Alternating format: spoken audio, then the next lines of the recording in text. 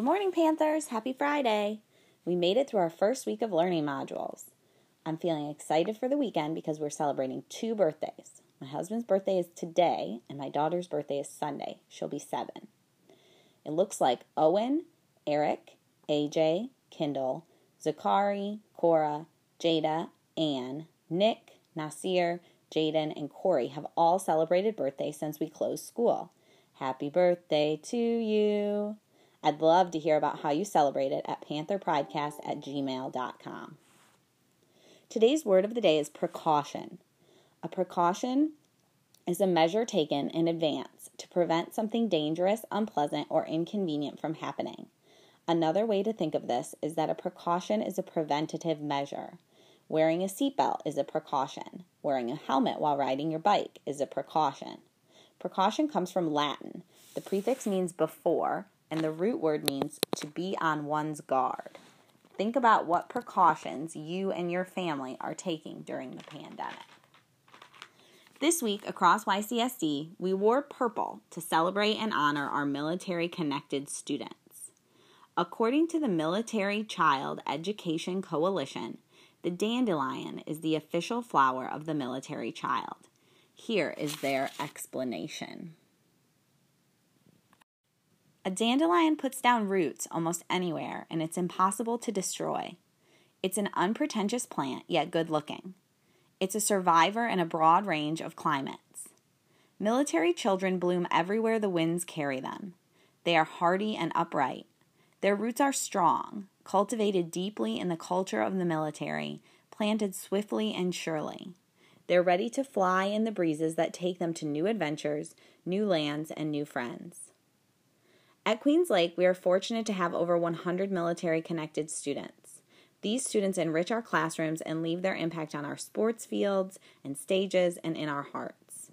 Thank you for your sacrifices.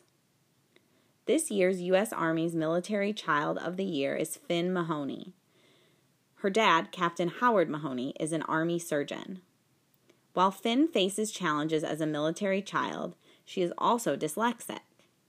Despite the difficulties Finn has faced, she has a giving personality, according to Joseph Lackton of the Army News Service.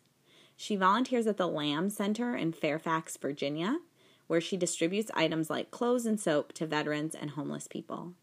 She also spends time at Arlington National Cemetery with the grieving parents of soldiers who have recently passed. Finn cares for her 81-year-old grandma who has dementia.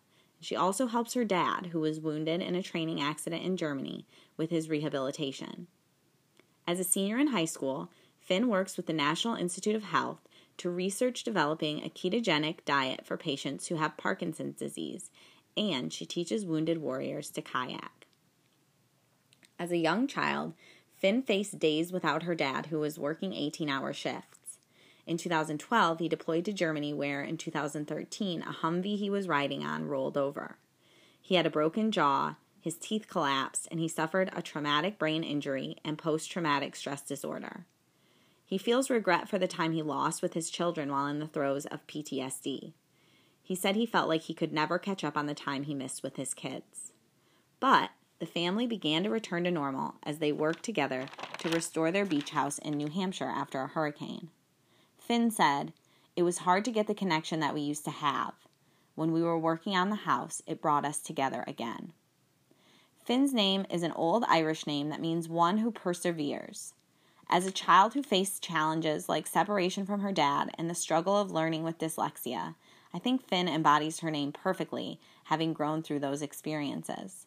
She also reminds me of so many of our military-connected students who face large and small obstacles daily but share their gifts with us and shine their lights. I hope if you are a military-connected student, you are feeling some extra love and support this month. Have a great weekend, Panthers. I'm looking forward to continuing our learning next week.